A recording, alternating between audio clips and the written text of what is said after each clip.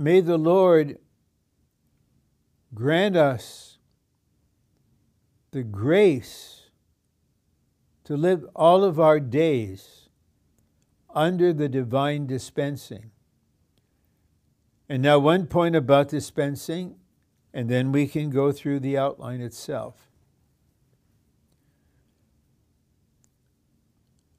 It is very likely that a number of the dear saints have an incomplete concept of dispensing.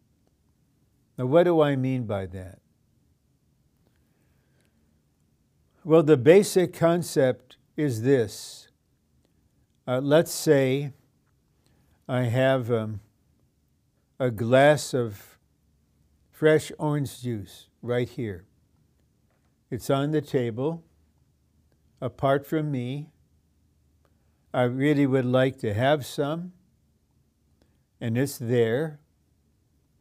So when I pick up the glass and start drinking the orange juice that was outside of me, not in me, now entered into me. The orange juice that was objective, meaning separate from me. There's a physical distance.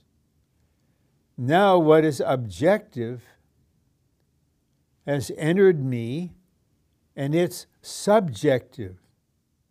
Now the juice is in me. I'd like to continue this kind of illustration, but using food for any given meal, healthy food, nourishing food, tasty food.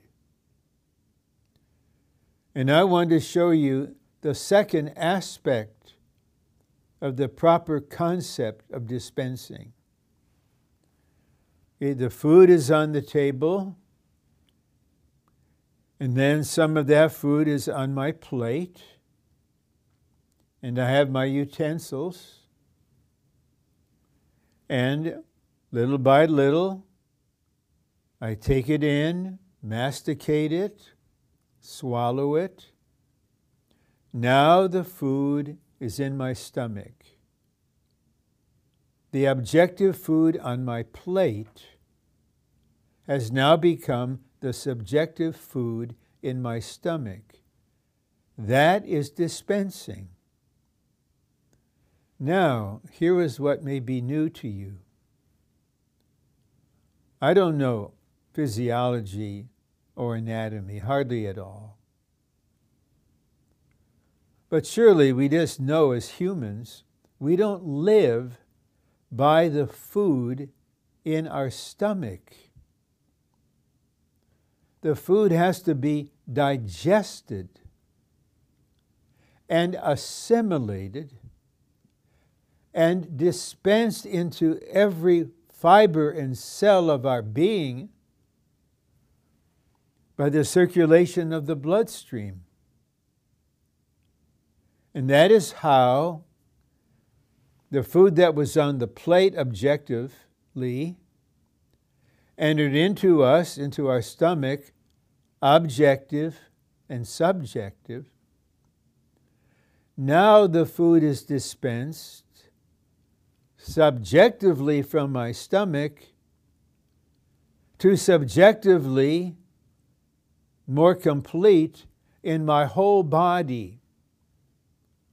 That I call subjective dispensing. And because the mind takes the lead, it's the leading part of our soul. If our mind is enlightened and renewed and set on the Spirit, and more and more we have the divine thought wrought into us, we realize the Lord does not do anything halfway. He doesn't simply dispense himself into our spirit. Brother Lee uses this expression. I really like it. He said, our spirit, the human spirit, is the organ for contacting God and receiving God. It is our spiritual stomach. So when the Lord is dispensed into us, he passes through our inner being and reaches our spirit, everything we take in. That is like the food on the plate being taken in, masticated, swallowed, and now it's in the stomach. But the Christ who is in our spirit and is one spirit with us wants to expand and saturate our whole being by making his home in our heart. This means that what has been dispensed into our regenerated spirit must from our mingled spirit be dispensed into our mind, emotion, and will, and eventually into our body. Even now, according to Romans 8:11, the Spirit of the one who raised Christ Jesus from the dead dwells in you, and he who raised Christ Jesus from the dead by this Spirit gives life to your mortal body. So we are waiting to be transfigured, to have a glorified body. But even now, the dispensing from our spirit does not stop with our soul, mind, emotion, and will. It can give life to our mortal body. I hope this is beginning to be clear, to have a full view, a complete concept of dispensing. It's not simply what is objective in the Word, or we're singing a hymn, or reading ministry material. We take it in, that's it. That's like stopping with the food in our stomach.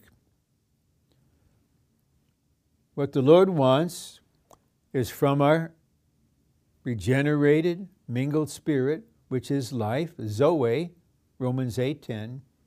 He wants to go on to transmit, to dispense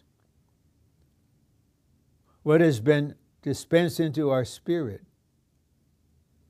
and all of our inward parts. And we need to cooperate by fully opening our whole being through the process and consummated triune God, so that he will become the contents of our tripartite being. All of us, having been fallen sinners, all the same,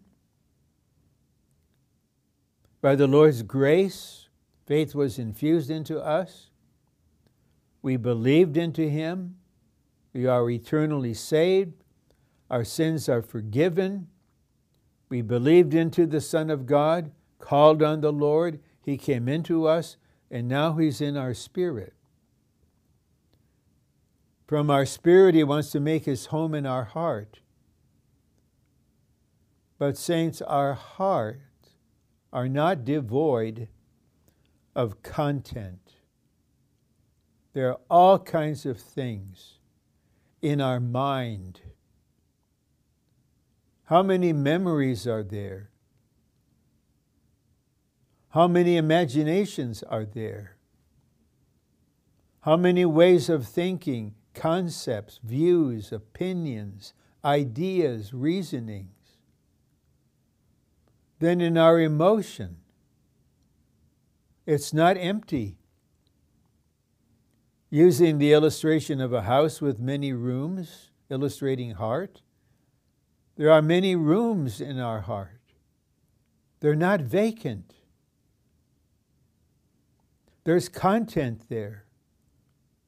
So as the Lord is increasing His dispensing, making His home in our heart, the present contents need to be discharged. They need to be terminated so that Christ truly will become the content of our inner being.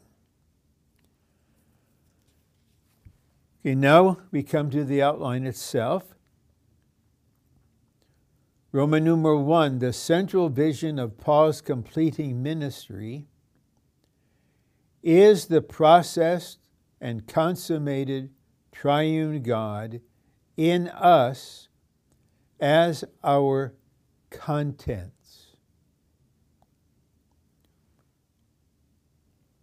And so we have seen initially the breadth of the central vision.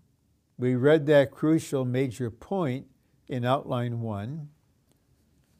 Now, within that comprehensive vision, there's a focus, a focal point, and that is the processed and consummated triune God in us as our contents. Once again, I mentioned this before, we should come to the Lord concerning this poor in spirit. Lord, I need to learn so much more.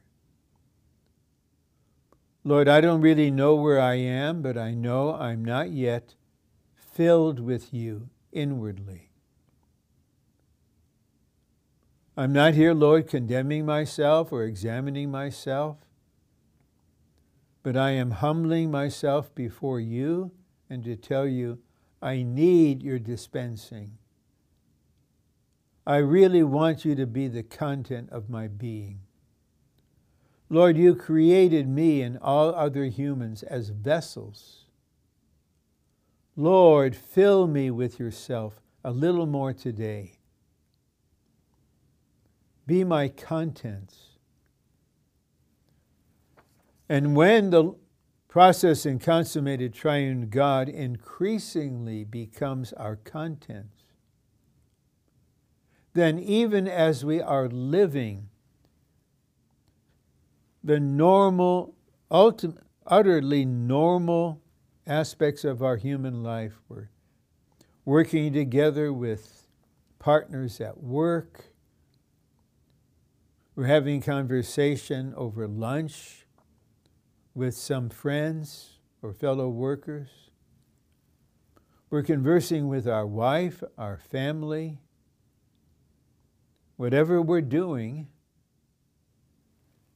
the human vessel is functioning. The mind, emotion, will are functioning.